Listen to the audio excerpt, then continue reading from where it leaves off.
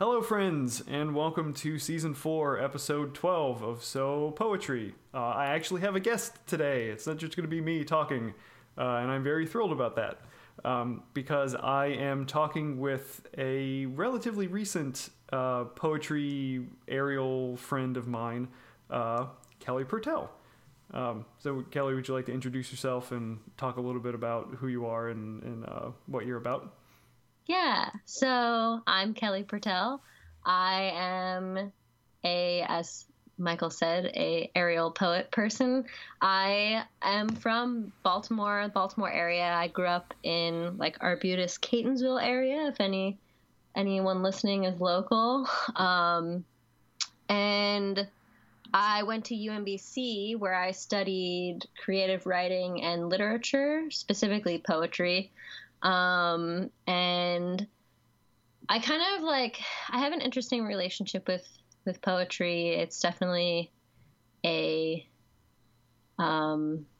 studying it kind of was changed my relationship with it in ways that are complicated and not always for the best, but, it's a relationship that has changed over the years, and I'm grateful for the opportunity to come onto this podcast and have a conversation about it because it is a relationship that has changed. So, so you were you writing poetry before studying it in undergrad?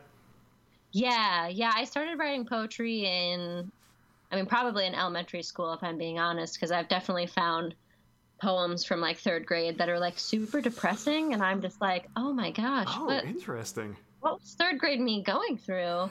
um, but I also was involved in the creative arts journal at my high school. We had a creative writing class that you could take as an elective.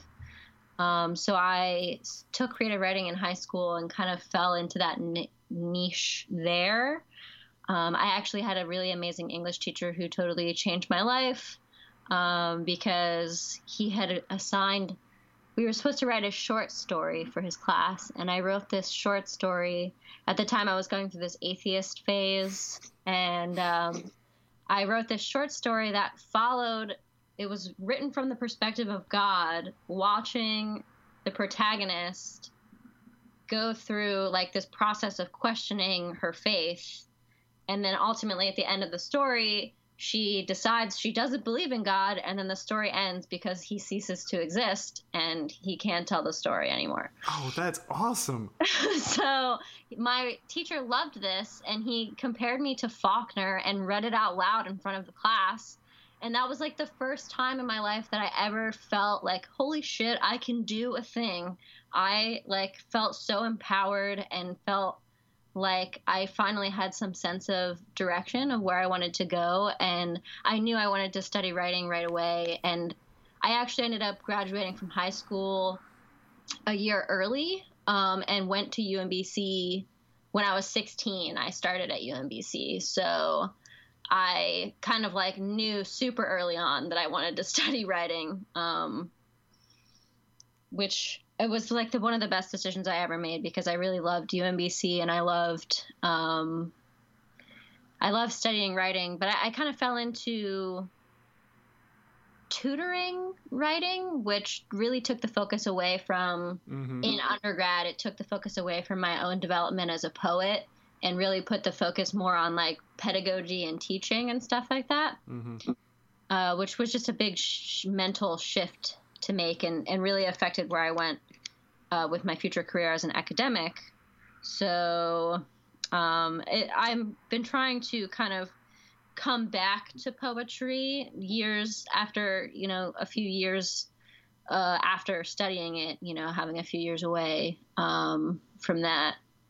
But it's been a tough process. I don't have the best reading habits. Like, I'm not super in touch with who everyone's reading these days, and that's kind of like, and who's being published, I don't know, and where people are being published, I don't know.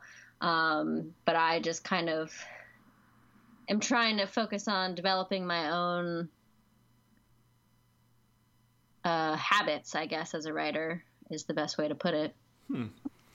I I feel like I'm in a similar-ish boat, maybe, because I don't know if this is the case with you, and I have not asked any of my other writer friends. So I guess you're a good test case. Yay. I go through periods where I just don't feel like reading anything. Mm-hmm. And I'm currently in one of those periods. I actually, at my partner's place over the weekend, I actually read some Raymond Carver poems, and it's the first stuff that I've read in, oh man, way aside from the stuff for my writing group. That was the first poetry that I read in probably 2.5 to 3 months. And I don't know, I feel like there are periods where it's sometimes beneficial where I go through sort of or disinterest in reading poetry, because if it sometimes coincides with me working on my own stuff. Like there was I was in Nebraska for 2 weeks for a residency back in I think 2015. And I brought so many books with me because I was like, yeah, I have 2 weeks to just hang out on a farm and read. And I wound up reading, I think, nothing. And I just wrote. And it was a really, really like freeing and very sort of, it engendered a lot of connection to myself, because I knew that the 14 poems that I wrote over the course of those 2 weeks were solely my own. It was 100% my own voice, because I wasn't being influenced by it. I have a tendency when I read poetry to sort of bite some of the style and the language. Yeah. And it was really gratifying to know that for those 2 weeks, the stuff that I generated was 100% my voice. And I'm really, really happy with the chapbook that came out as a result of that time without reading. But I feel like there's also times where it can be really detrimental, because I don't know if reading poetry does this for you, but there's a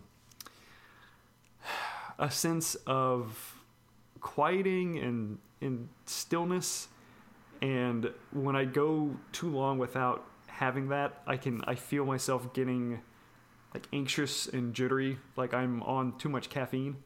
And it's nice to have that sort of, I guess, suppressant to come in and sort of like tamp things down, and to almost, it feels like my insides are being swaddled and just kind of being put down for a nice nap. And it's like, it's okay. And then somebody goes in the other room and, I don't know, like makes dinner or something, and I'm just like all nice and cozy. And that's wonderful. Yeah.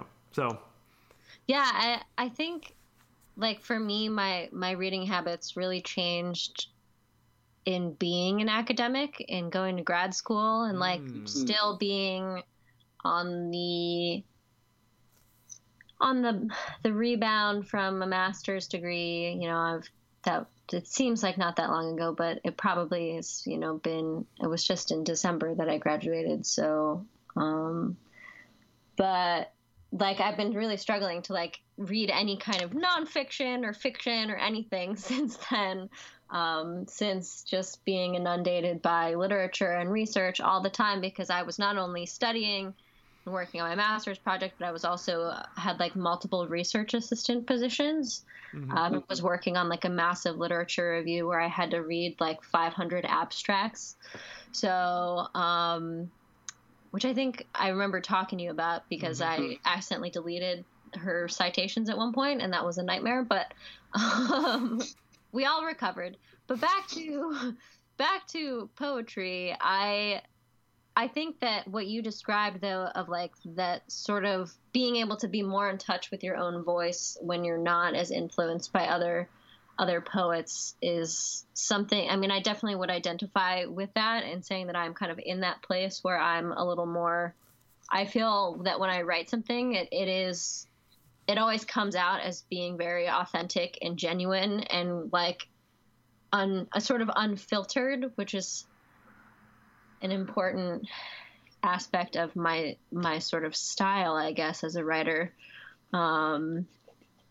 But I did appreciate, like, in thinking about where my influences like do come from, I had to think about this concept of leaping poetry that I learned about in undergrad from my professor, Leah Purpura. And it's interesting to think about where those influences come from, but also maintaining that authenticity to myself. Right. Yeah. The weird space between, like mimicking and trying to write in the style of someone versus discovering a thing that they do that resonates with you, and being able to follow a similar path. Mm-hmm. There's actually, I'm not sure what letter this is, and where you would even find these letters, but in the introduction to one of the mini haiku anthologies that I have, I think it actually might be for Narrow Road to the Interior, which is one of Basho's like first like haiga compilations that was published. And for those of you who heard, haiga is like a mixture of travel writing and kind of like personal essay and haiku, and it's a weird hybrid form of writing. But in the introduction to that, there's a excerpt from one of Basho's letters to one of his students, followers. I'm not really sure what the correct term is, where he says, I think his student or someone had written to him and asked about, writing in the style of the poetry masters that have come before them, and Basho's advice to that particular student was to seek what the masters sought. Like, don't do what they do, but try to find the thing that they were trying to find. Because if they're doing things that resonates with you, then you will be walking a similar or a parallel path, but you won't be treading the same ground that they tread. Yeah, I like that, because it kind of reminds me of this Robert Bly. What he starts talking about in this book, Leaping Poetry, is this concept of riding the dragon. And like riding the dragon, essentially riding the dragon is his metaphor for moving between the seen and the unseen, and the conscious and the unconscious. Mm-hmm. And it's a move that poets make, is this leap that you can make between the conscious and the unconscious, the seen and the unseen. And like he's pointing it out, not saying like you should do this exact thing, but you should follow a parallel path, essentially. Right. And when I think about my own style, it has followed this parallel path of being very leapy. And Leah Purpura's poetry is similar in that it's full of leaps, both intellectual leaps and sort of conceptual leaps and metaphorical leaps, and a number of types of leaps.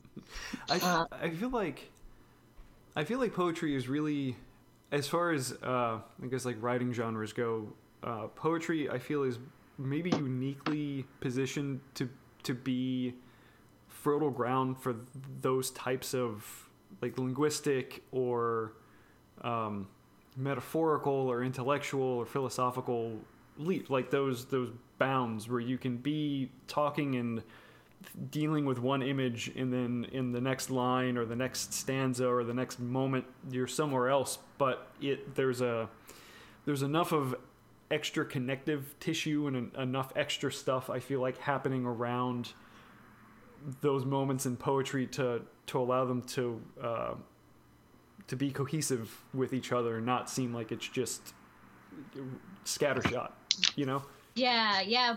Bly kind of in this book, I mean, like, he does go on kind of some tangents that I just don't follow necessarily. But he says that in the 18th century, there was no, what he calls freedom of association. So there was no freedom to make those kinds of leaps in poetry.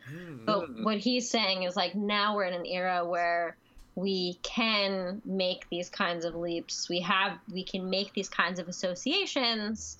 And by associations, of course, it's just, by drawing these connections between things that don't appear to be connected upon, like, first glance, maybe. But of course, this was in 1975, so that he was writing this. And I think that style is even more,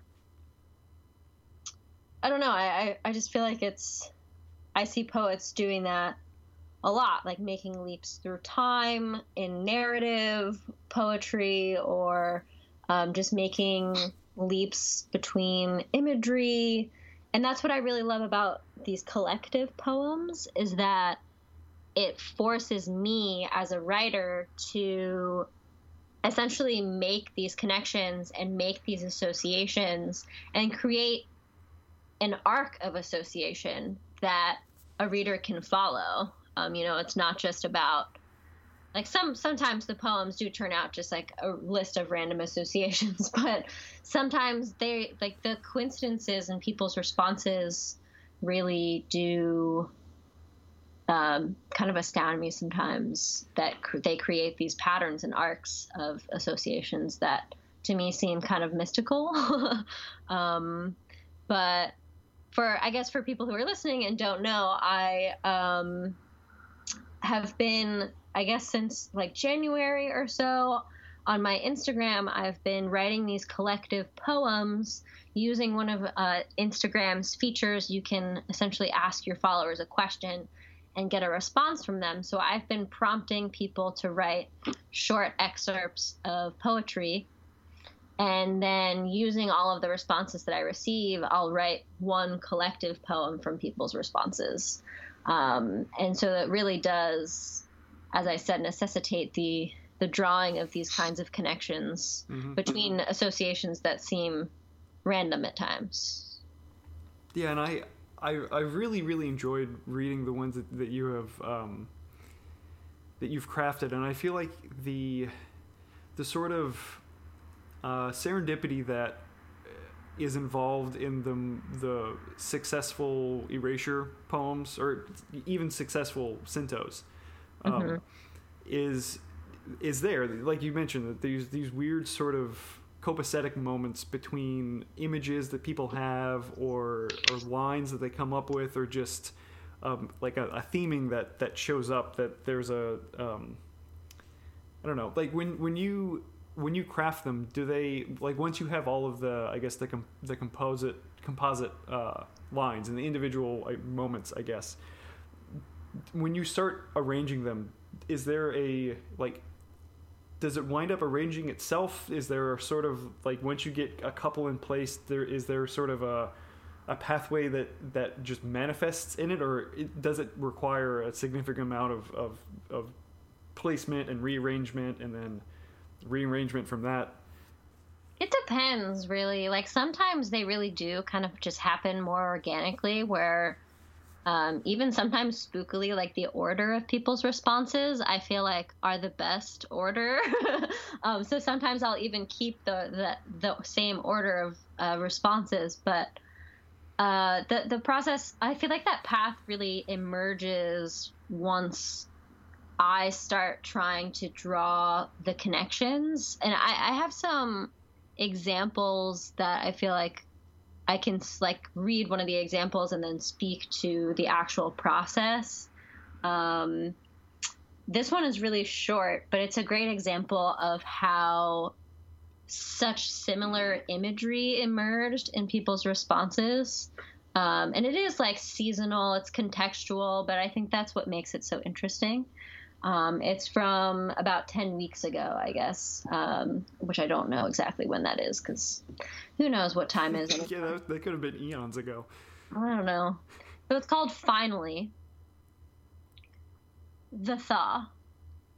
I feel my limbs, my eyes brightening, heart lifting.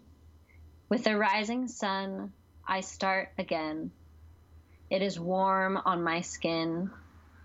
Delight to my eyes seeing flowers bloom, the fragrance spilling everywhere. You must stop and smell the flowers, she tells the volunteers.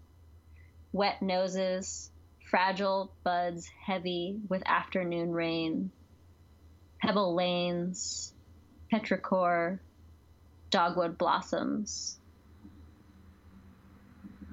So all of those lines were submitted individually. Like, I don't think that I really added much to this poem. It just all kind of fit together in a way that was really beautiful and really lovely. And there are leaps in the poem. I mean, between, especially the last three lines, pebble lanes, petrichor, dogwood blossoms. I mean, that's almost a haiku. Yeah. It's interesting. I haven't really that's one thing I haven't really done with these collective poems, is experimented with form.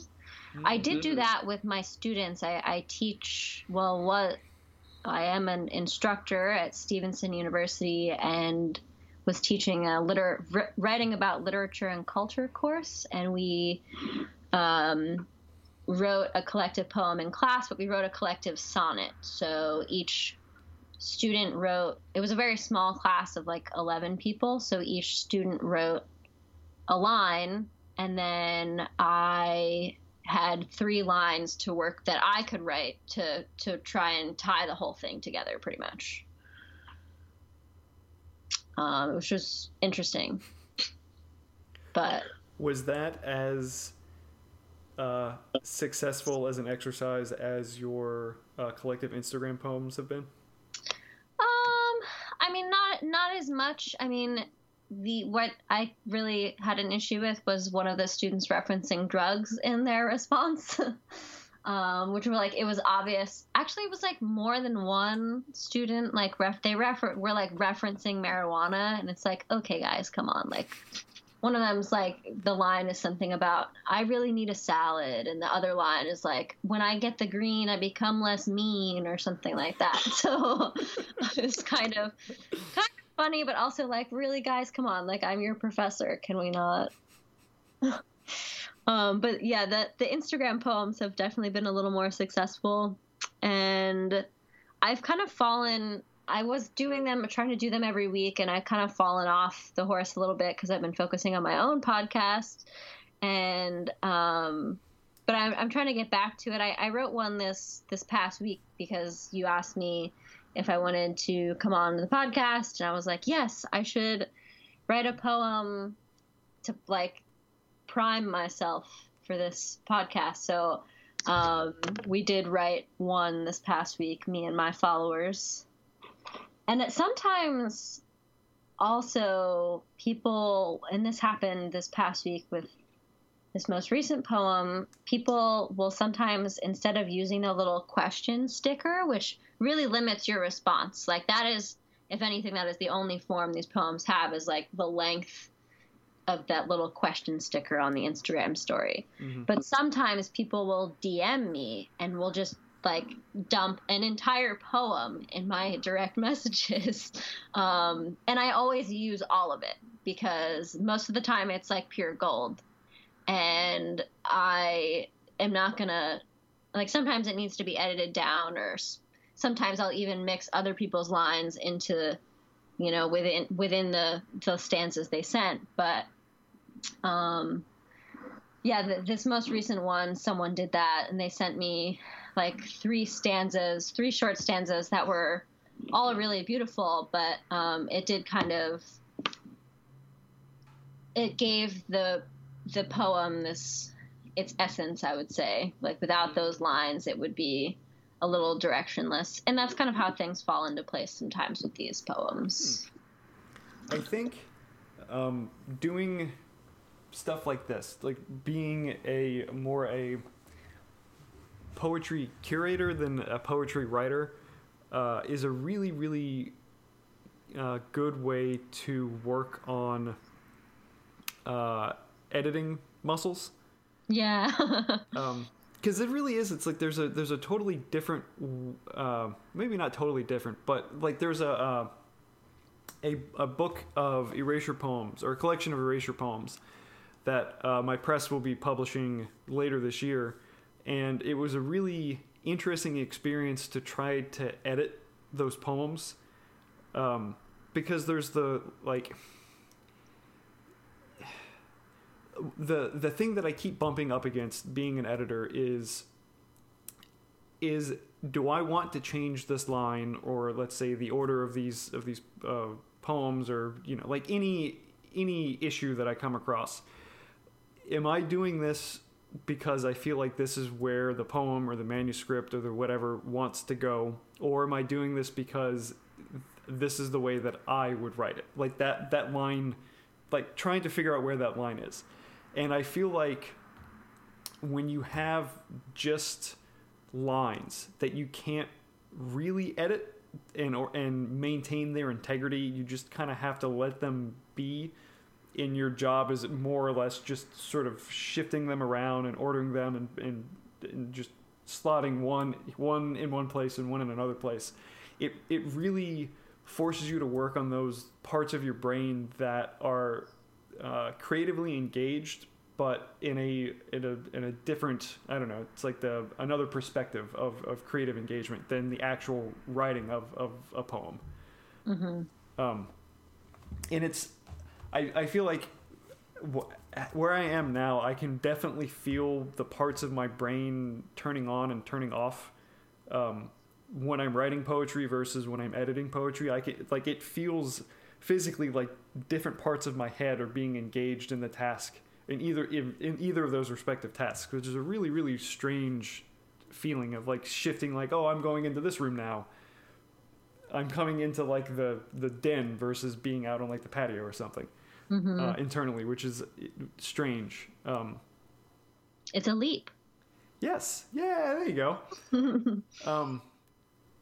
But that's actually something, like when we were messaging earlier today, and you mentioned the creative leaps or leaping poetry. The first thing that I thought about was haiku, because that's sort of maybe not the core element, but that is one of the hallmarks of haiku, is that you have usually two images contained in the three lines. Mm-hmm. That sometimes there's no direct indication of how those two images interact with each other or how they're related. It's just the presentation that these two things, like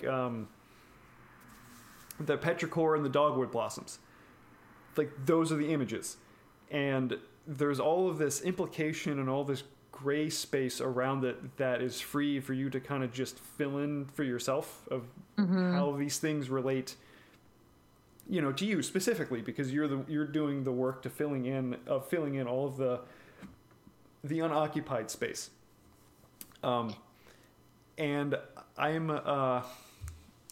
really enjoy poetry that does that in a way that doesn't feel condescending, that does it in a way that feels inviting, that it's like, you see this leap, and there is this sense of like, oh, you can make it.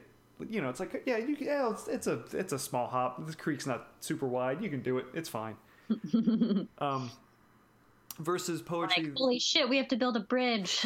Right. Or a poem that makes a leap and then looks back at you and sneers at you because you feel unable to make that leap too. I really fucking hate poetry that feels impenetrable for the sake of being impenetrable, or like academic, or like gatekeepery or whatever you want to call it, of just mm-hmm. like it's like it's like bright fucking yellow. The color bright yellow for me is a very non-inviting color. It feels like it's keeping people out just for the sake of keeping people out, because it's like, oh, I'm cool, I'm pushing people away. Whereas like a nice deep blue or like a deep red, where it's just like, yeah, just come in, just hang out in me. That is such a poetic leap to make right now. You're doing it already, the leaping poetry thing. But yeah, I think what you said about space, I mean, it is, I try to sort of mimic, I try to leave space between the lines, like on the page, which makes it kind of tricky to share them sometimes because the font gets really tiny because I'm trying to keep space between these lines to like enhance that feeling of leaping, I guess, from place to place, from feeling to feeling. And to me, I mean, in these collective poems, that's part of the beauty, is that you're like sort of rushing from one person's experience to another. And in this book by Robert Bly, he talks about some Pablo Neruda poems and how Neruda essentially Neruda's poetry has an arc of associations that reveals the sort of inner life of objects, or corresponds to the inner life of objects. And I thought that was such an interesting, this concept of the inner life of objects, and not just objects, but also organisms and creatures and people. And the collective poem really enables you to sort of submerge yourself in experience after experience after experience and draw connections between experiences that at first seem sort of disparate. And it's been a process of editing that is somewhat technical at times, but it has, as I said before, been somewhat organic at times, which has felt really wonderful. Oh yeah, and there's so many things that are just piling up in my head right now. But the ability to move from from one person's experience to another person's experience, to me, is a true hallmark of the sort of empathetic properties that poetry has. Mm-hmm. That in very few other forms of art, and I feel like specifically written forms of art, you don't really get that that sort of invitation and the warm, or maybe not warm welcome, but the sort of doors wide open into people's personal emotional experiences that you do with poetry, because that's kind, I mean, it's not what all poetry is, but the poetry that I tend to gravitate towards is very much the the presentation of the experience that made someone feel a thing. It's like in that sort of roundabout way, you get emotional transference, because you get the experience, and you get the sort of trappings of the emotion, and then in going through it and following those steps, it pings the same similar ballparkish, neighborhoodish feeling in you. And it's like you're connected instantly in that moment when you feel the thing that the other person felt in that moment when in writing that poem. It's like you're there, you feel it, and it's a weird heart connection, but not in the sentimental potential connotation of that, where it's like you were connected directly to the sort of core essence of that person in that moment of time. Yeah. And that's a really, I think that's a really, really powerful thing. And this is a thought that I've had sort of often, or I've had it numerous times, and I just now had maybe a different coloration of it, that I wonder if one of the reasons why a lot of people tend to not engage with poetry is because they are uncomfortable or unwilling, or don't have the experience or the vocabulary to engage with that level of emotional experience and empathy on that level that is sort of necessitated and required and very much insisted upon by poetry. Yeah, I mean, I think poetry has some potential to sort of aid people in making those connections and in being more empathetic. I think it has the potential to increase people's empathy, but only if they get past this preconceived notion of what poetry is. And I have had to explain that on my Instagram story with doing this collective poetry in like warding people away from like, I don't know. And I've said this, like, poetry is everything, because I just want people to participate. Like, I know people have words to share, and once they get past this sort of like, it's not intellectual sounding enough, it's not obscure enough, it's not cryptic enough, therefore it's not poetry. And once they get past that, it's like they're able to connect with other people in a way that's more authentic, I think. And it's been really special for me to receive a lot of the responses and to have the privilege to share them, I think, is something that I haven't quite wrapped my head around, because people have really trusted me and made themselves really vulnerable to me in sharing their responses. And then, and they're sort of protected by anonymity. And I think that that's probably really liberating for a lot of people, just being able to share something with, a lot of people and not have their name attributed to it. And I think in that way, it makes them be more authentic in a way that enables them to connect with other people more. Yeah, it's like Post Secrets. Exactly, which I used to be obsessed with. I have like 6 Post Secret books. I used to read that blog every Sunday morning. Yeah. No, but I saw him talk once too. Ooh, I bet that was a singular experience. Yeah, it was interesting. No, but I think that you're right, that the ability to share without the ability to share within the shadow of anonymity allows or gives someone allowance to just kind of to say what they want to say without fear of reprisal or judgment or whatever, because in that sense of like, I don't know, pride with like a lowercase p, that they can see something that they wrote or something that they thought or a feeling that they had or an experience that they had can be not only shared but woven into other people's experiences, and it can be like you get that experience of like, oh shit, something that I did or said or wrote or experienced or whatever lived is part of a thing that's bigger than just me. It's like you're creating the sum is greater than its parts scenario.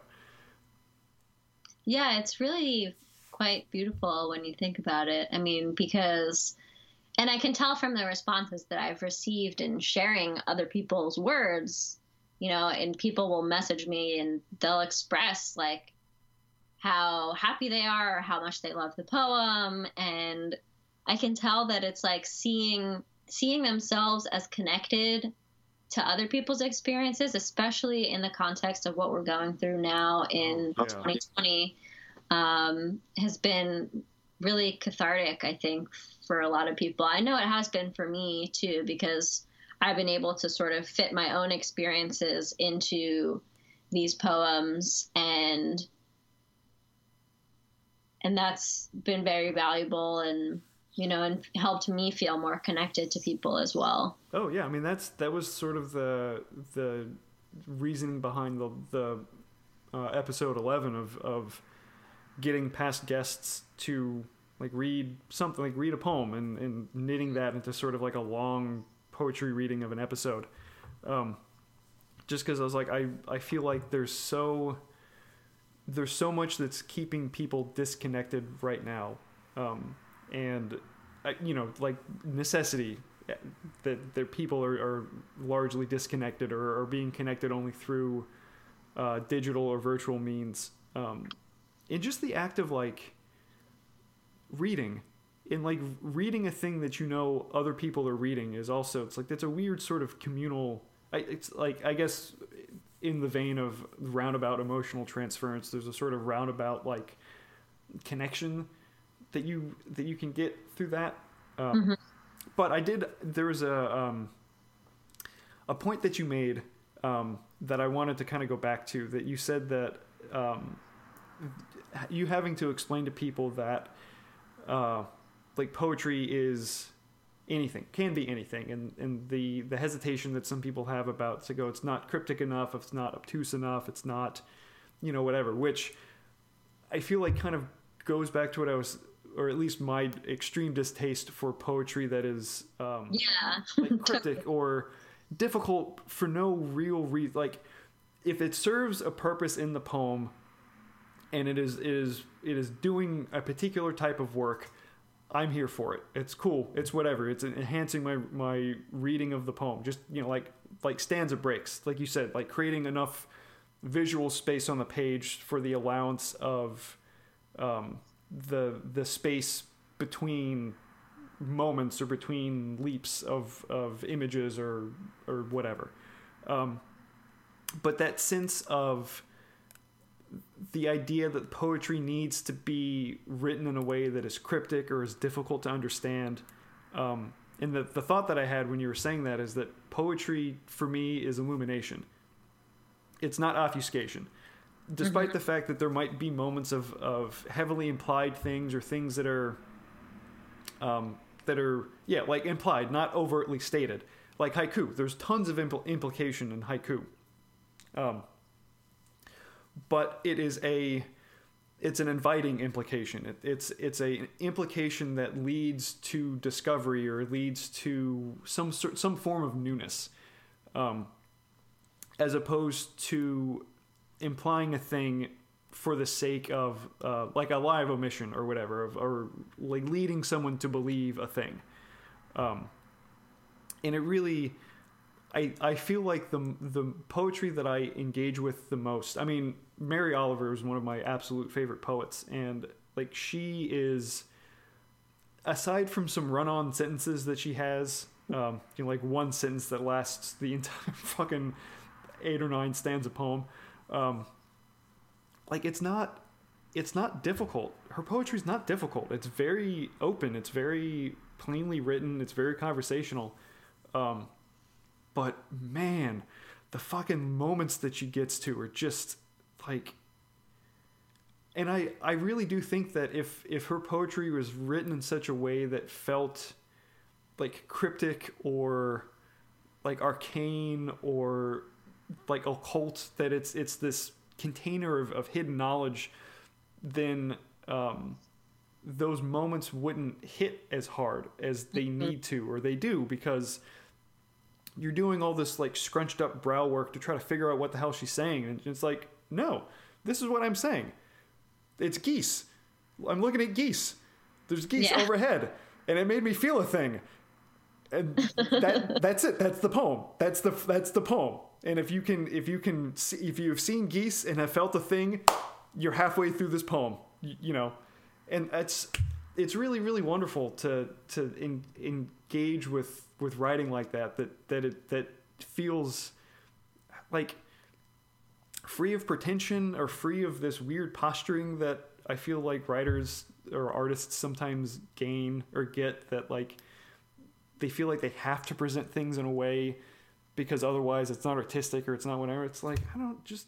Yeah, for me personally, like my style, I mean, in my personal writing, not the collective poetry, because I do still write poetry like just for my own self, but my own personal approach to writing has to do with this like principle of radical vulnerability. So like being unclear and being cryptic totally counteracts the effects of making yourself vulnerable through writing. Like, right, yeah. Like if you're not making, and I think that maybe that's what it all comes down to, is that there are poets who aren't comfortable being vulnerable in that way. And they sort of use language in a way that is sort of defensive, and as you said, it obfuscates themselves and the truth of like the meaning. And I what you said about illuminating, I really love the idea of like holding, like being a poet is about holding something to the light. It reminds me of this. Sarah Kay has a spoken word piece that I had my students actually listen to this semester. But it's sort of the gist of it is along the same lines of essentially being a poet is not about it's not about creating something new, but it's about taking something that already exists and holding it to the light and making it more seen. And for me, that's what my approach to writing has always been about, making the unseen seen and making myself vulnerable through that process, like making my internal world external through this medium of writing. Mm-hmm, mm-hmm. And for that reason, my personal poetry isn't to everyone's taste because it can be very intimate but I think that for me is part of this, as I said, process of practicing vulnerability and connecting with a reader in a way that helps them feel like they can be vulnerable too, I guess. Like the sort of the freedom that anonymity gives, like reading a poem that the poet is entering into a space of vulnerability and intimacy, and because you're reading it, you know, like if it's written from the first person, it's like you the reader is taking the place of the I in the poem. Mm-hmm. So you're sort of like they're there in that intimate space, and it like you said, it gives them the allowance or the freedom or the general like capital O, capital K of, it's like, it's cool. You can feel it. Like, I'm feeling it. You're in this space. It's like, you can feel it too. And there's something that you mentioned that coincides with a, I don't remember what the hell this quote was from Matthew Zapruder in Why Poetry, which I've only made it through like the first, maybe like 40 pages of, but if the first 40 pages are any indication of what the rest of the book is like, it's a fantastic book. But he was talking about metaphor as the sort of like the language of poetry, and that the point of metaphor is to not say that one thing, or to not equate two things, but to give the sort of like the space that's like, one thing is this other thing. It's like in those two images existing at the same time on top of each other, like dream logic. That's like two things are yes. Something can be two things at the same time, and neither of those negate the other one. But just thinking that like the holding something up to the light. There's a couple of lines, or this shows up a couple of times in the Sandman comics. The idea of like the endless, who are the sort of like I don't know, personifications of forces of the universe, that their current incarnation is, it's like if you held a gem up to the light, in each time that the light glints off of one of those facets, that's an incarnation of the endless. It's like they are a manifestation of a thing, but not the thing necessarily itself. Or just like a different perspective of that thing. And in holding stuff up to the light, you can catch those glints. And by using metaphor, which is the sort of the I guess the bread and butter of poetry, you are doing that work of illumination, of like, in connection of presenting things in different ways, and you know, I mean, like not necessarily new ways, but because all these images exist. Right. But you're presenting, it's like, oh, this image and this thing are the same thing. Like they're not equal to each other. It's like this thing is this thing. It's like it's the same, it's the like a same emotional response or the same resonance that you get from one thing you get from this other thing. And you know, it's like it illuminates, or it opens up a space of like, oh yeah, I never thought about that before, but that's the same. I get the same feeling. These things are which leads back to poetry as illumination, or poetry as like expanding your awareness and expanding your ways of seeing, and breaking out of habits of seeing, or habits of existence. Yeah, which I think that really reminds me of something that Leah Purpura said to us, is that being a poet is a way of seeing the world.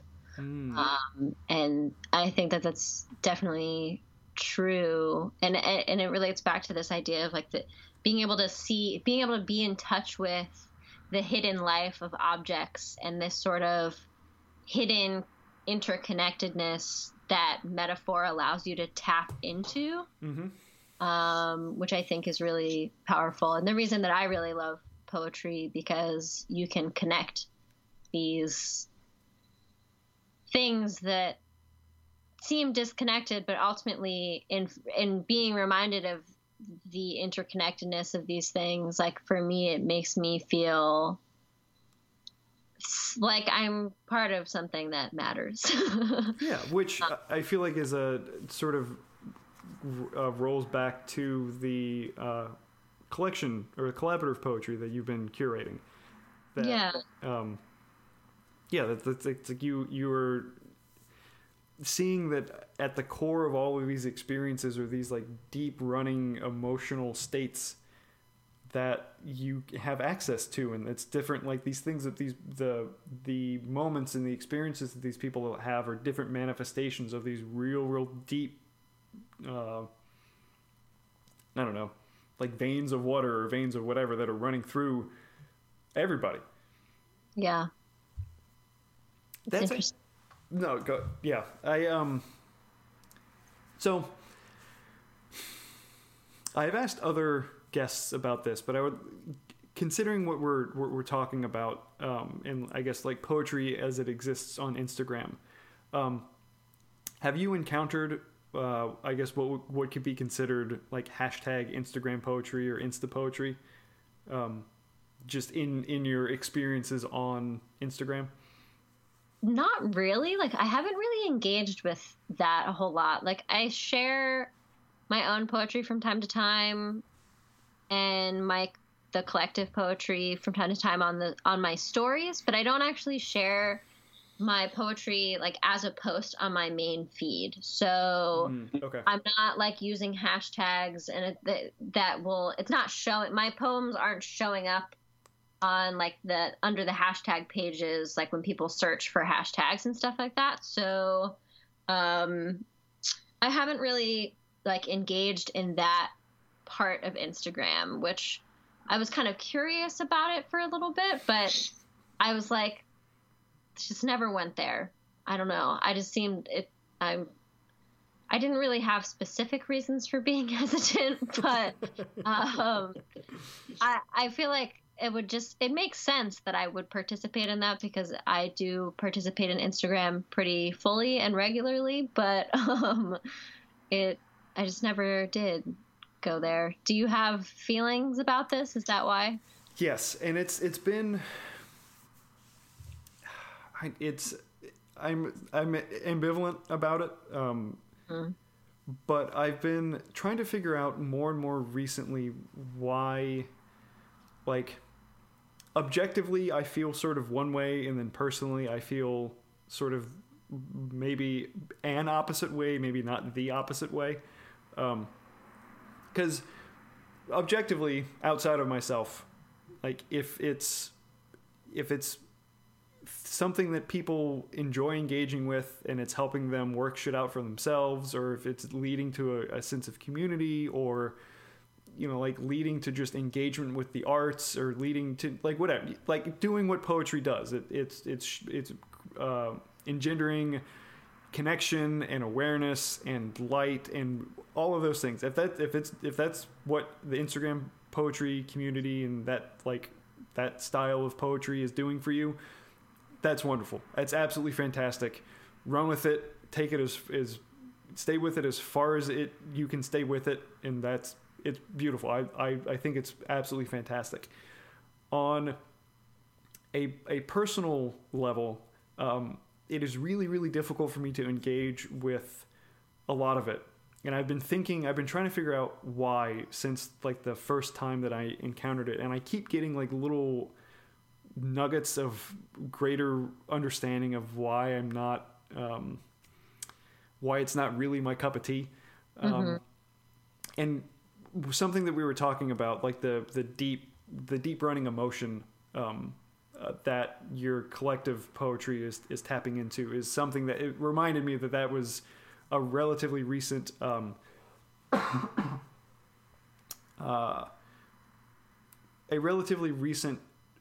extension or relatively recent revelation that I had about why I'm not. It's difficult for me to engage in Instagram poetry because most of the stuff that I've encountered feels very general and very sentimental, in the way that sentimentality is sort of a shortcut to emotion. That it presents the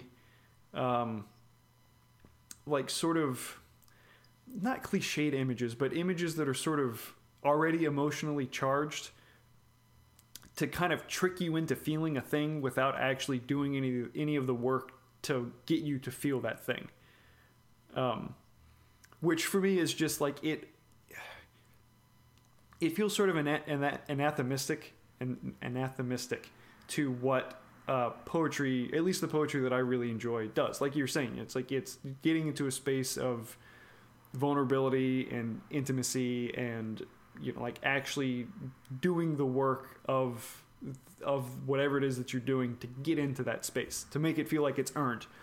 Like that, the emotion that shows up in one of your poems is an earned thing, and not just a, like you just sort of landed there.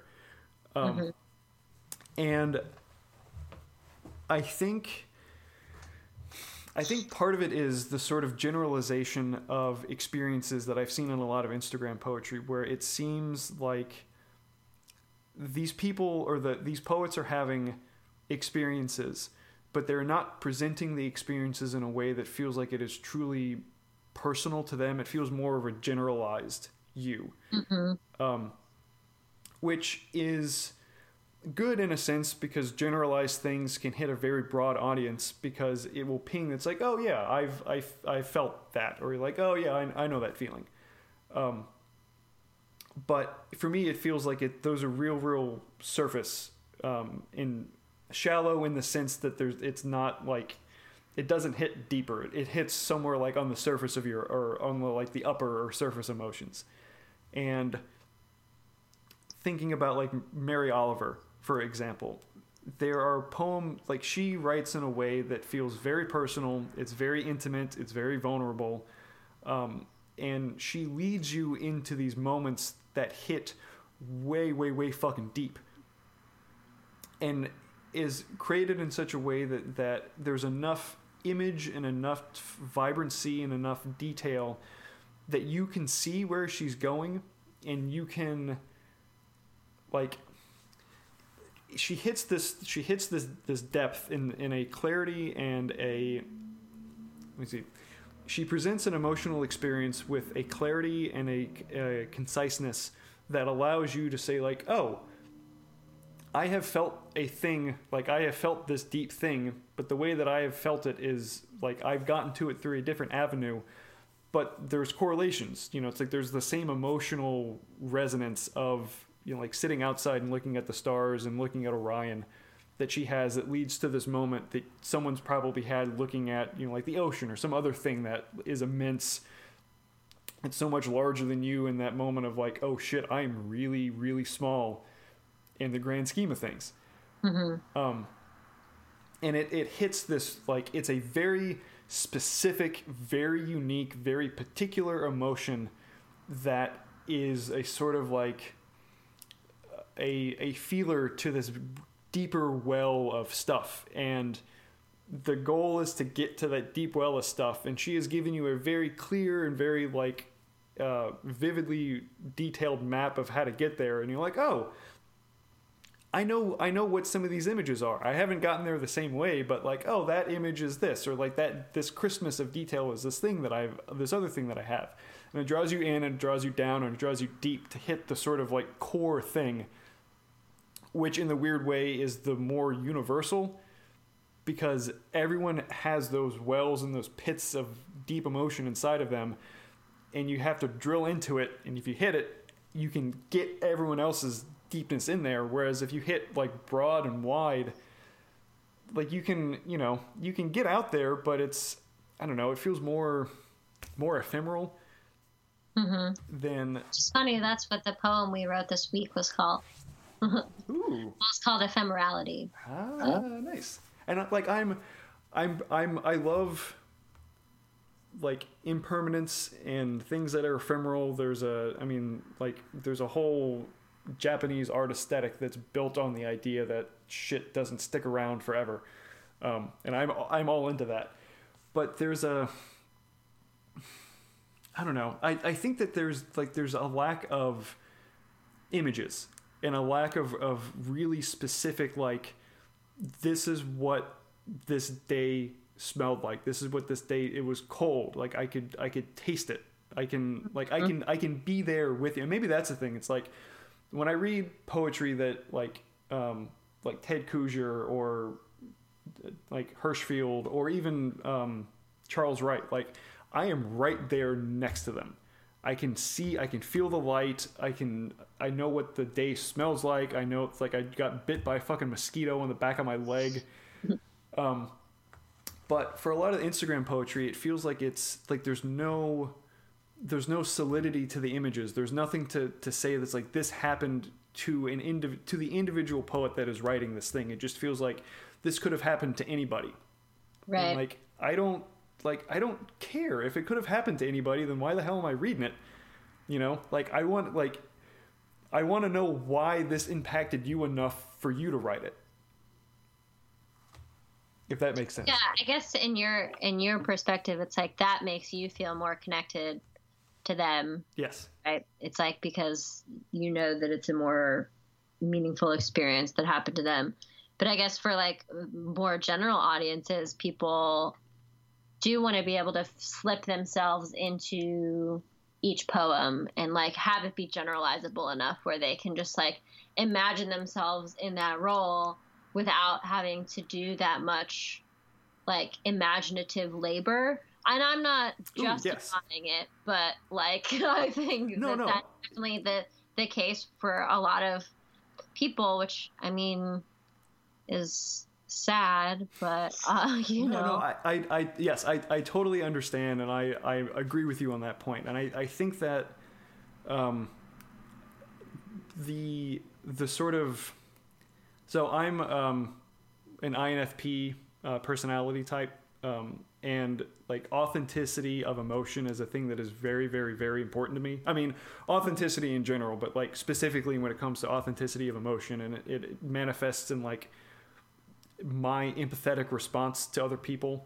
But regardless of that, I feel like that, for me personally, I think that might be a main reason why generalized poetry doesn't really do it for me, because it doesn't feel for me that there's a sort of emotional authenticity that's happening in it. It feels like it's just sort of like, which is not to say that the poets who have written that have not authentically experienced the thing that has engendered the poem. I don't mean to say that, but the way that it is conveyed, or at least the way that I read it and I experience it, it doesn't feel like there is that emotional core that feels like it's like, yes, this is it, like it's true to the person in a so specific and so unique of a way that it feels like this is universal capital T truth. It's like, this is the way that it is, which is a weird, like, being so specific and so personal that it becomes universal. Like, I still haven't quite figured out how that works, but that's the movement for me, that it's like it versus a sort of like, it's so general and so personal that it feels like it rejects being universal because it is so broad and so wide. I don't know. It's weird metaphysical shit that's happening within that. Right. And I think there's got to be a balance that can be struck somewhere. Oh yeah. But all of that to say that, like, I have not engaged with it so much, and it's difficult for me to get on board with. But if you're in it and you're vibing it and you're loving it, vibe and love it.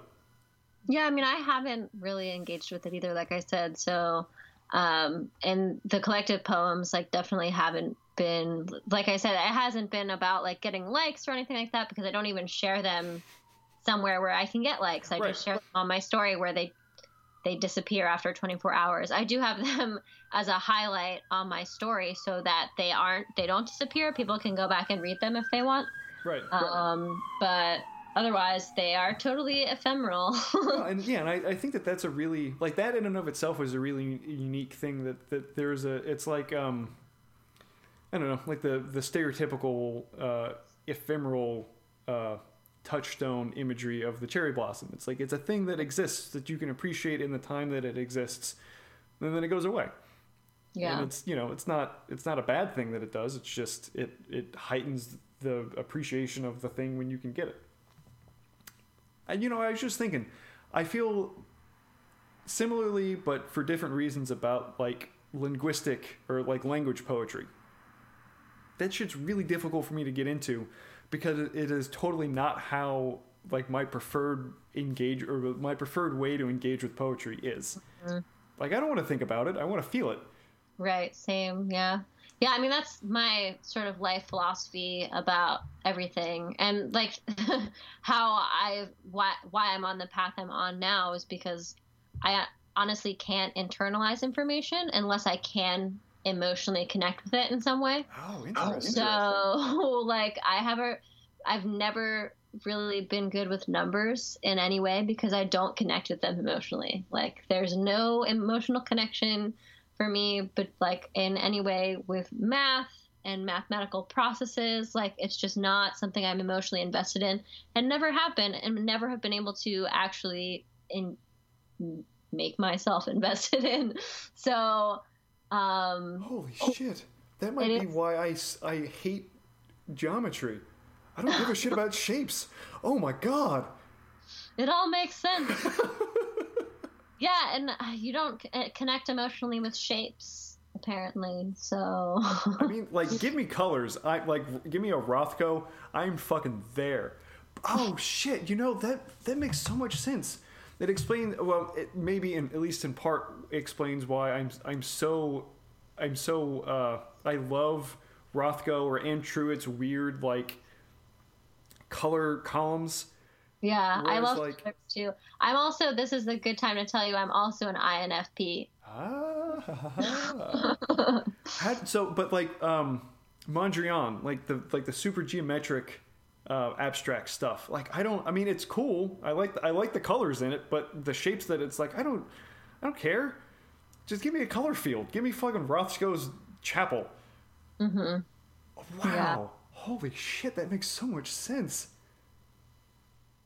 Oh my God. So that's definitely, I mean, my approach to poetry is marked by that as well. And, like, I use poetry as a medium to express my emotions and process my emotions. Mm-hmm. And it's always been that way.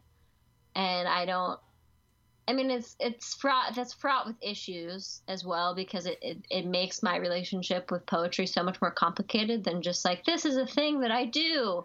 It has so much more weight to it because it is this emotional process.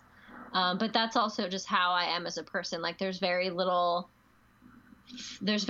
boundary, a very thin boundary between my external world and my internal world. So, like, poetry is just, like, one sort of output of this filtering process that is, I'm still trying to develop better processes for this process, because I do sort of feel things very deeply, and because that's how I connect with the world, is through my emotions and not through logic or some other like system of thinking, you know. Mm-hmm. It's more of a system of experiencing and feeling. Yes. INFP. Would you consider yourself a poet? I do consider myself a poet, but I don't think that I'm like solely or firstly a poet. Like I think I had to kind of come to terms a number of years ago with like the more that I got into circus arts and movement arts more generally, someone who I was friends with years ago sort of said to me one day, like, "Are you sure that you're a poet and a mover and not a mover and a poet?" Mm. And I was like, I'm not so sure, because at the time, being a movement artist or a dancer or an aerialist, all of that was so new to me, and I didn't have the same level of confidence then that I do now. And I had more confidence as a writer because I was still studying it and still doing it more. But as time has gone on, you know, I've sort of moved away from it a little bit, but it's always going to be a part of me and a part of how I think and feel and how I express myself. And it just might not be the primary focus, I guess. Yeah. And not to say that maybe one day it won't be, or that maybe one day I will publish a book of poetry, but I also just contain so many multitudes, as Whitman might say, Yep. that it's just, there's a lot to keep balanced. And I used to be really hard on myself too about like, I'm not writing enough. And that person who said that to me about being a mover and a poet, he would wake up at like 5 a.m. every day and write for an hour. And I'm like, okay, who the fuck can do that? Like, I can't do that. Not And poets. I've never been able to do that. And I was holding myself sort of to that same standard and sort of beating myself up pretty often of like, I'm never writing enough. I'm not writing consistently enough. And I'm not flexing that muscle. I'm not working that muscle enough so that when I do write, it doesn't come out right, you know? So I've kind of taken a step back from that negative self-talk and instead tried to focus just on like, it's okay for it to just be a part of my life, and I'm thankful that it's a part of my life. And I'm excited to kind of see how the relationship changes as the years go on. Yeah, and I think that like I've gone through some similar sort of internal positioning when it comes to a poet or being a poet, because I realized relatively recently that like I don't really know if I would consider myself a poet or not. I mean, I write poetry. It's a thing that I love doing. But like similar to you, it's like I don't like my writing practice is is real fast and loose. Like I tend to not write unless I feel moved to write, which doesn't happen all the time. Yeah. And I'm kind of glad that it doesn't, because it can be really intrusive and really emotionally taxing. And yes, yeah, like I would get nothing if I wrote all the time the way that I write some of the times. I would get nothing done because I would just be lost on like a single word of a poem. But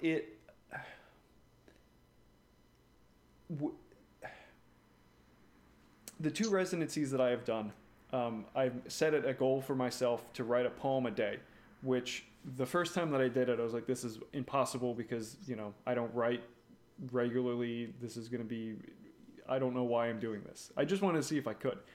And what I realized is I only write when I feel moved to write, but there are things that I can do to sort of create an environment that the feeling moved to write happens more often, or it's easier for me to slip into that state. Yeah. And I think that similar to what Leah Purpura said to y'all that like being a poet is a way of seeing the world. For me, it's like being a poet is a way of existence or a way of being that you can be in the world in a way that is being a poet, if that makes sense. Yeah, no, I think that Leo would definitely agree that it's a way of seeing the world. It's a way of being in the world. It's a way of existing in the world and engaging with it. And like I said earlier, like processing it, and sort of, and this is something I've been thinking about more recently. It's like I feel like there's like this power in poetry that like enables you to tap into the power of the unconscious mind. That I had this weird experience with a tree, but okay, you have to tell me all about this weird experience with this tree.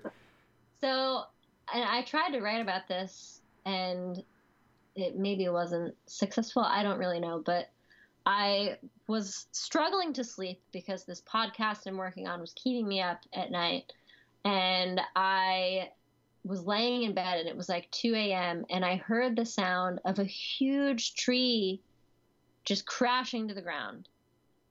And I like tried to look outside to see, but it was too dark. And I woke up the next morning like fully expecting to see a tree like outside, right outside my house on the ground, but I couldn't. I didn't see a tree. And so I was kind of like, was that just a dream? Like, because I was like having super vivid dreams, just tossing and turning. Like I literally had dreams that I was recording my dreams for the podcast. And so I was kind of like, did I just dream about this tree falling over? Is this a real thing that happened? And later that day, my mom came outside and was actually down in the yard, and she noticed in our neighbor's yard behind the tree line, there was a huge tree down. And the more I thought about it, the more I was like, did the power of my dreams knock that tree down? and it was only through writing about it in poetry that I was actually able to sort of like draw this more mystical connection of like this tree falling down and me being restless and there being this unseen power and this unseen potential that I haven't really tapped into, which actually was one of that started us off for the first sequence that we did with the Aerial Poet Society. Was a line about an oak tree falling in a forest and it being a heavy reminder of the power of dreams. And that was like the starting line of the power of dreams or whatever. And that kind of got everyone writing, which was an interesting process as well. So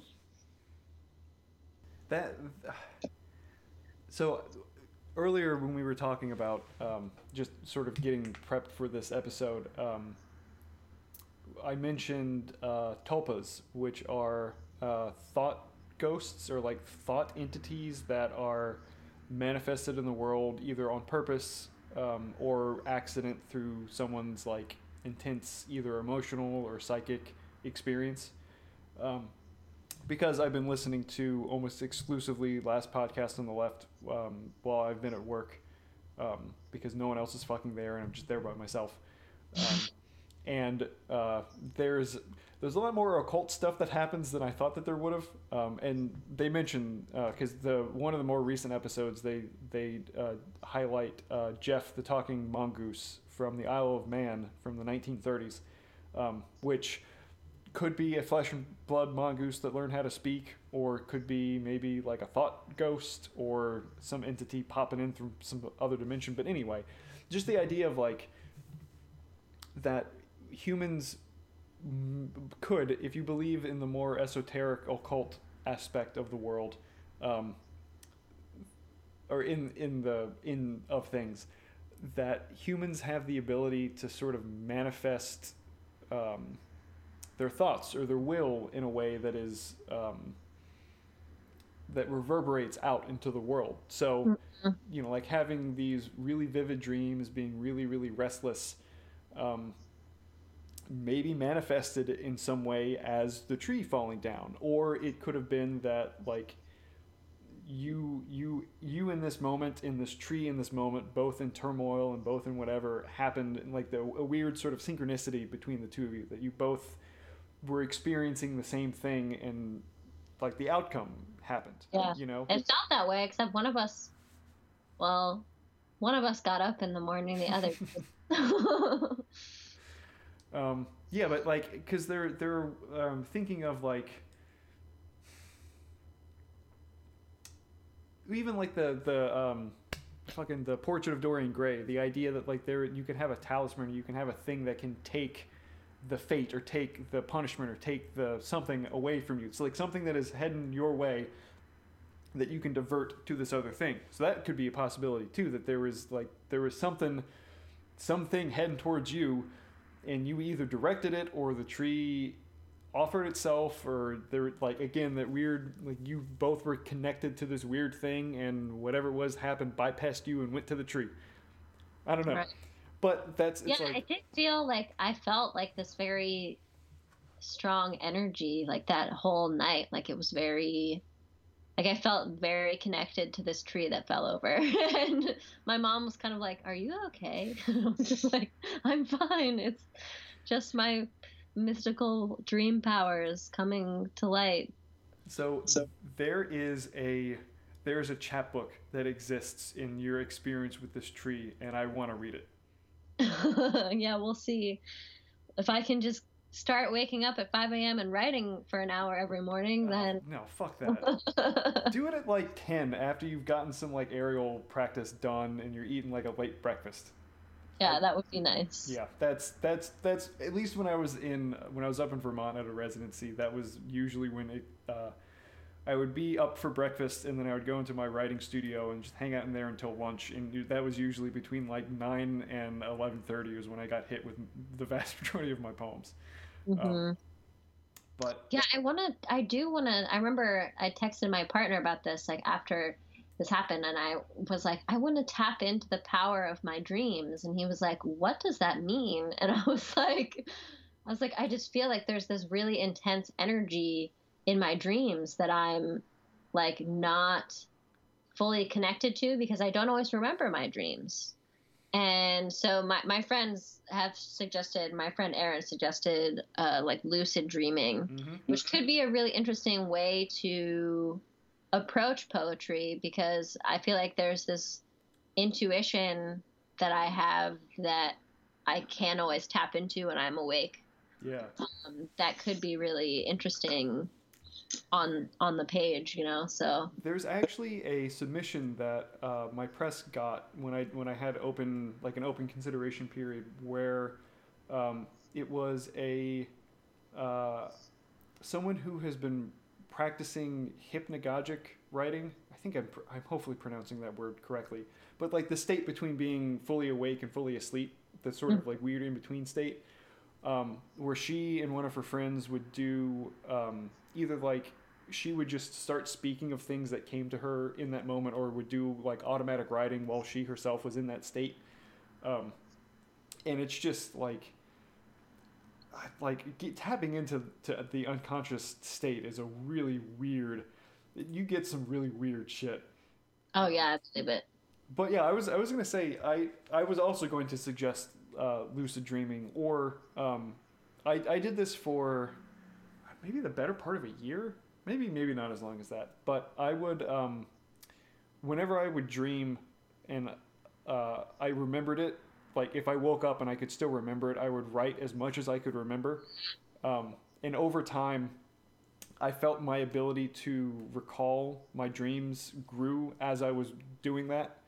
Like the only pretty solid and regular writing practice that I had for a handful of months was writing down my dreams, which worked. I think like I got some pretty interesting stuff out of it, and I wound up being able to recall greater and greater chunks from my dreams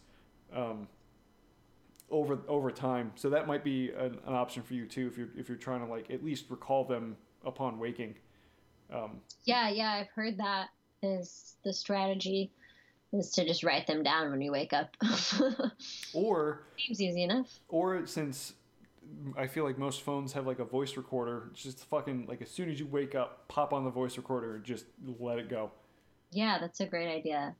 My therapist has also been suggesting that I record my journal, because I really struggle with like just freely writing and journaling, because I go like, especially if I'm writing prose, I go into so much unnecessary detail, and it takes me so long to get to like the actual point of like, I'm trying to get at this feeling, it's like it takes me so long to get there, because I'm like recalling every detail of like the way something sounded and smelled and touched, like, or felt, or so it's like, it's because I studied writing, it's like I can't just journal like a normal person, unfortunately. And which is fine, it's whatever. But my therapist suggested just trying to talk it out instead of trying to write it down, which like might actually help me. I haven't actually tried it,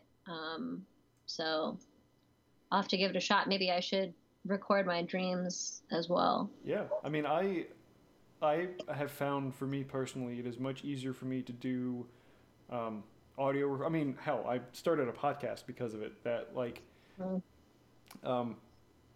it's challenging for me to. I've wanted to, and I've tried it many times to keep like a writing or journal writing practice. But I get, most of the time, I get slogged down in either like unnecessary detail, or things are just like, I don't know. I feel no empathy for myself when I'm writing stuff. And it feels like it takes such a long fucking time to write out what it is that I want to write out versus, like just recording it. And I think that I feel like when I write, it's more a like a recapitulation of things that I've experienced, and I don't really make a whole lot of new connections, or I don't have a whole lot of new insights. Whereas when I'm speaking about things, I seem to get hit with new insights, and I can connect and synthesize stuff in a way that it feels sort of beyond my abilities when I'm just writing it. Interesting. Yeah, I don't know. I don't know why that is the way that it is. I mean, it might be that. Wow. I just had a new thought. Because most of the time when I do poems, or when I write poetry, they sort of manifest in my head first, and I essentially sort of like talk them through in my head before I write them down. Or I'll get like a couple of stanzas in my head, and then I write those down, and I'll get some more stanzas in my head and write them down. It's like it is really uncommon for me to begin like to write myself into a moment. Like most of the stuff that I guess maybe probably 98% of the stuff that I write, it is generated and manifests almost completely in my head before my pencil touches the page. Yeah, I guess, I mean, my process is kind of similar in that it's like I don't sit down and go, okay, what shall we write today? Like I definitely need something to happen in my brain first for me to think, that's worthy of being written down. And then that's when the process actually begins. But I mean, the process begins obviously with my thoughts, but right. Yeah. The actual writing process begins once I decide it's worthy of being made external. Right. Yeah. And then the act of writing is almost like a court stenographer. You're just kind of there to capture what's happening. Yes, of course. That's exactly how I'd put it. So I had another question for you, but I think I'm going to save it because I have an idea for another episode that I would like for you to be a part of. That would be the entirety of the episode, I think, would be that question. So I'm going to save it, and I'm going to move on to the traditional last two questions of the podcast. because we've been talking for a while, and I'm sure that you have things that you'd like to do with your night. Mostly just go to sleep. I've been going to sleep super early and waking up super early, like an old person. Yeah, but that's the best aerial time. I guess so, yeah. I just like can't stay up past 9:30 anymore. Okay, well, I'll make sure to wrap this up quick. I'm also really enamored with the idea of you on your rig as the sun rises. Yeah, it has been that way a few mornings, honestly, because I have so much energy in the morning that I'm like, I have to like get out there and get out some energy first thing. So, and it's been nice that it's been a little warmer so I can go out there first thing in the morning, but because for a while there it was like, okay, it's 36 degrees. I got to wait till it's at least 45 to go out there.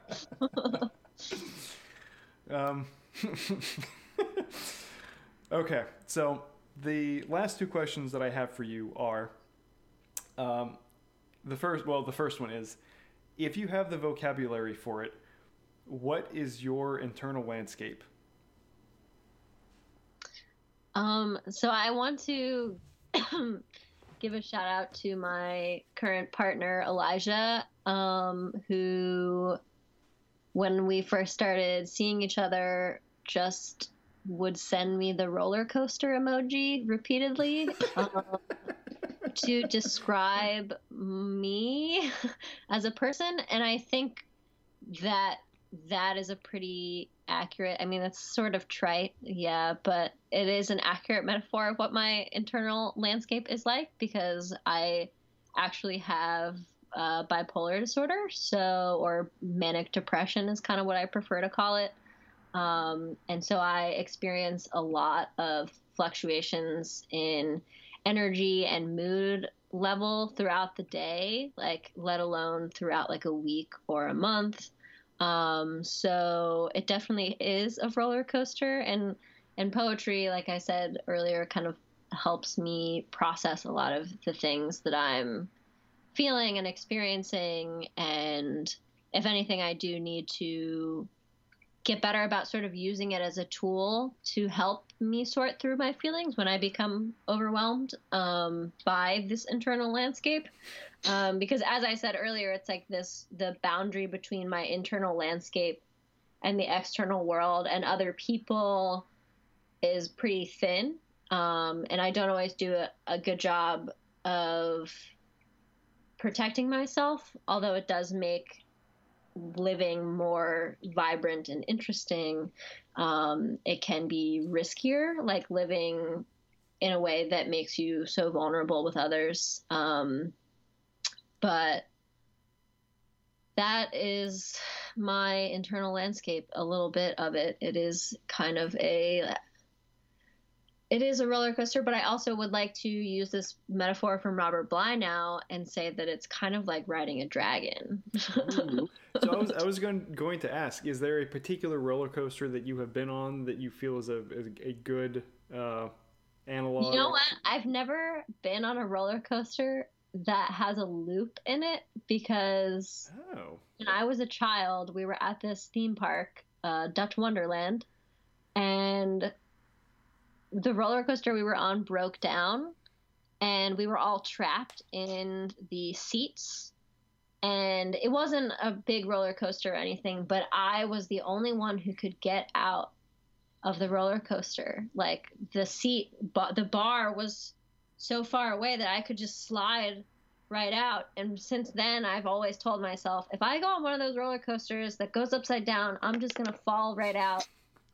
So it's like, I know it's not real or true, but like that, I haven't been to an amusement park in years, so I haven't been on any roller coasters lately, except for my own emotional, mental. I wonder if, so two things. One, I wonder if the fact that you feel like you have an internal roller coaster would make you more or less inclined to actually ride roller coasters, because the experience of riding a roller coaster, it's like you live that, I'm assuming, like hourly. Yeah, I'm pretty much. That's interesting. And two, there is, I don't know if it's still there, but at Universal Studios in Florida, there is a roller coaster called Dueling Dragons. Which, when you were talking about roller coasters and riding the dragon, I immediately thought of that one. So I would be also interested to see if you ever make it down to Florida and happen to ride that roller coaster, if that one... That is the roller coaster. That is inside my soul. That is kind of what living with bipolar disorder is like having dueling dragons inside of you. One of them's made of the ocean and the other one's made of fire. You know, it's interesting that you equate the fire and water to or fire and ocean to the dragons, because that was like, you know how like elements are sort of paired up, like fire and water are sort of a thing, and then earth and air are sort of a thing. It makes intuitive sense to me how fire and water are related more so than how air and earth are related. Because the way that I see it, that fire and water have the same intensity, it's just different directions. That fire is up and out and explosion and heat and, you know, like explosion. It's energy up and out, whereas water is energy down and in. And you get the crushing pressure and the darkness and the coldness and whatever, because it just drags you in and drags you down. So yes, here obviously the ocean is the depression part of manic depression. Yes, I would assume so. The mania part. There's a great book by Kay Redfield Jamison called Touch with Fire, and it's about the incidence of bipolar disorder in artists like throughout history. So she like does this survey of artists throughout history and like talks about their sort of mood disorders and stuff like that. So it was kind of interesting, and that was a book I read pretty early on that really helped me understand my creative processes and how these creative processes relate to my mood and my energy level. So it's been a journey of figuring out how to regulate those things in a way, how to regulate my energy and mood in a way that sort of enable the creative process in a healthy way and not in like a super manic way that eventually breaks me and burns me out, or puts me in risky situations. So that, I imagine, is a very exhausting, or has probably been a very exhausting experience and journey to get there. Yeah, I mean, it has been, but and like it is on a daily basis, but at the same time, it's also really energizing. And I mean, it comes back to this idea of like vulnerability for me. It's like, it is scary dealing with so many emotions on a daily basis, but like in being able to share them with other people and express how I'm feeling to other people, it helps me sort of share the weight of what I'm feeling, to share like the burden of what I'm feeling with others, which I think is very valuable, and poetry sort of enables me to do that in a way. That's really lovely. And my last question for you for this podcast is, do you have a question for me? Sky's the limit. Anything that you'd like to ask. What are you working on currently? Like, what's your big project right now? The big project right now, as far as writing goes, is a manuscript that I've been working on for, I think, the better part of like 2 years, maybe a year and a half. It is a collection of poems that are all titled the name of a different bird. Like each poem has its respective bird. And the poem that follows is the sort of like, I don't know, like emotional the poem that follows is the same emotion, hopefully, that the bird, thinking about the bird, engenders in me. But it's all poems about like my body and a little bit about my sexuality and being like gender void in a masculine presenting body, and like what that means, and what like, because I feel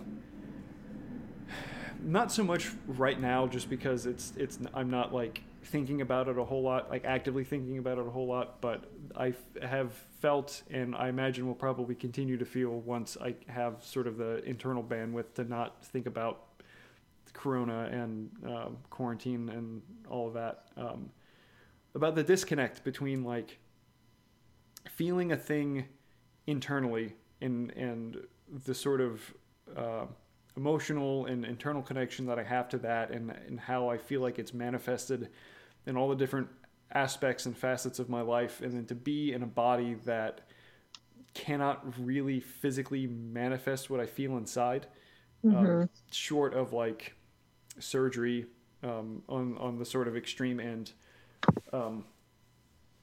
and just like the sort of space of that conflict, or the space of that interaction of like, what does it mean, what's it feel like, what, like, I don't know. So that's kind of, I wrote a significant number of them a while ago, and then I've hit sort of a dry spell, but I think that they're probably on the verge of coming back. I've been dealing with a lot of I've been doing a lot of like press stuff recently, and it's really difficult for me to maintain two different creative states at the same time. I'm shit when it comes to multitasking on a creative level, and the stuff I was doing with my press was really, really time sensitive, and it kind of took all of my focus. But now, by and large, most of that stuff is out of the way, and the new stuff that I have is more like manuscript reading and editing, which is at least more adjacent to poetry writing than doing a layout is. Right. So I'm hopeful that it will start coming back, and I can get this manuscript done, because there have been a lot of really cool contests and submission things that I really wanted to submit to, that I haven't, because I'm like 8 or 9 poems shy of the minimum amount that they need. But the other... I said you'll get there. Have you written a poem about a house finch yet? Let me see. I asked because there's some house finches nesting on our front porch, and they have 6 babies. Oh, damn. It's little teeny tiny birds that are like, the size of like my thumb. And they've popped out 6 babies in the past like week. And some crows came and tried to steal their eggs, and it made my grandmother so upset. Like, she like almost panicked, because she was like trying to chase these crows away from the house finches. Did the crows make off with any eggs, or they just attempted to? No, my grandmother scared them away. She's scary like that. My partner has a robin that is nesting on one of her second-story windowsills. Oh. And she's been putting, whenever the robin flies away to go do whatever robins do when they're not on their eggs, she's been putting like mealworms out on the windowsill for it. And I do have a poem about, or at least is titled For the House Finch. Nice. I can't wait to read it. It was one of the ones that I was like, I could read this, but there's some, at the time I didn't realize were problematic areas, but once I gave it to my writing group and they illuminated some problem areas that I have not yet edited. Okay.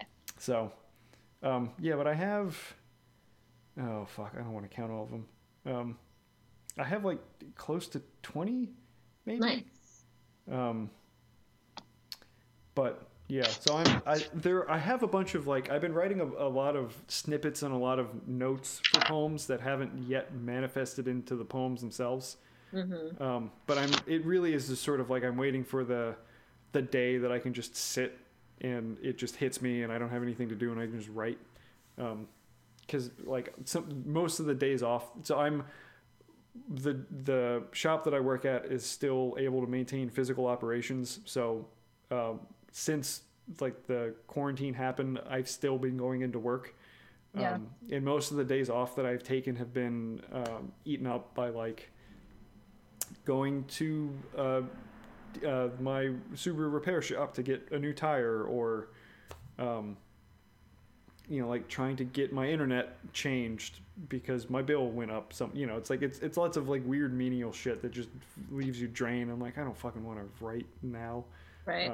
But yeah, so that's on the writing end. On the press end, I have like a bunch of books that are going to be coming out relatively soon, in the next couple of months, because of the the stay-at-home orders and stuff.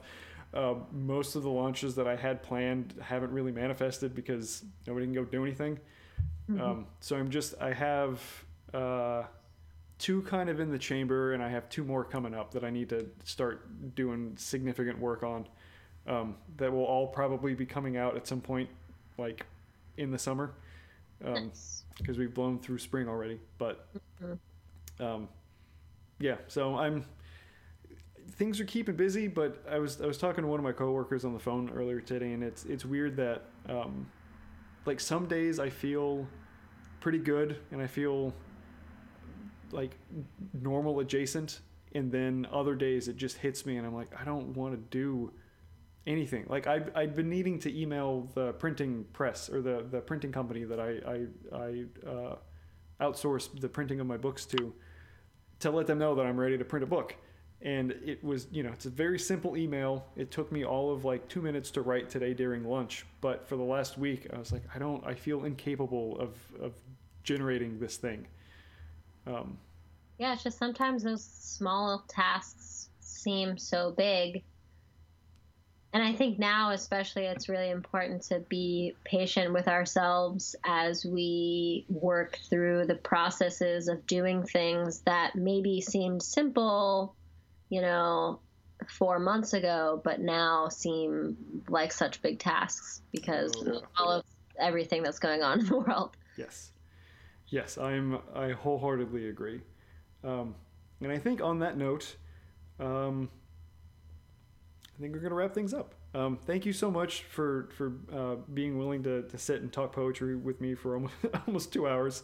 Yeah. Yeah, it was nice. I haven't done anything like that in a long time, so. Me either. It's nice to not only talk to someone else again. This has been really lovely, but also to talk poetry. I've missed having guests on the podcast. So this is a really, really nice change from the last couple of episodes. And I would like to say thank you to all of the listeners, the audienceship out there. I've been keeping tabs on the SoundCloud, and I've seen you in Ireland and Bulgaria who have been listening. Thank you. I really appreciate it. It's still wild to me that one of the most recent episode has been listened to, I think, over 200 times. That's still astounding to me. So thank you. I'm deeply, deeply grateful. And I would just like to reiterate something that Kelly said. Just like everyone's going through shit right now. It's weird to think that everybody in the world is experiencing, if not the same thing, something adjacent to the same thing. It's a really wild thing to think about. But I would like to reiterate what Kelly said and just be patient. It's tough. And even if it doesn't feel necessarily tough for you right now, it's you have all these external pressures on you. Just give yourself some time. Give yourself some space. Just be patient. Be compassionate with yourself. Yeah. You'll get back into the swing of things, whether you like it or not eventually. And, you can use now to build up those skills of being self-compassion and self-patience and, yeah. But, Thank y'all all so much for listening, and I will talk to y'all next time.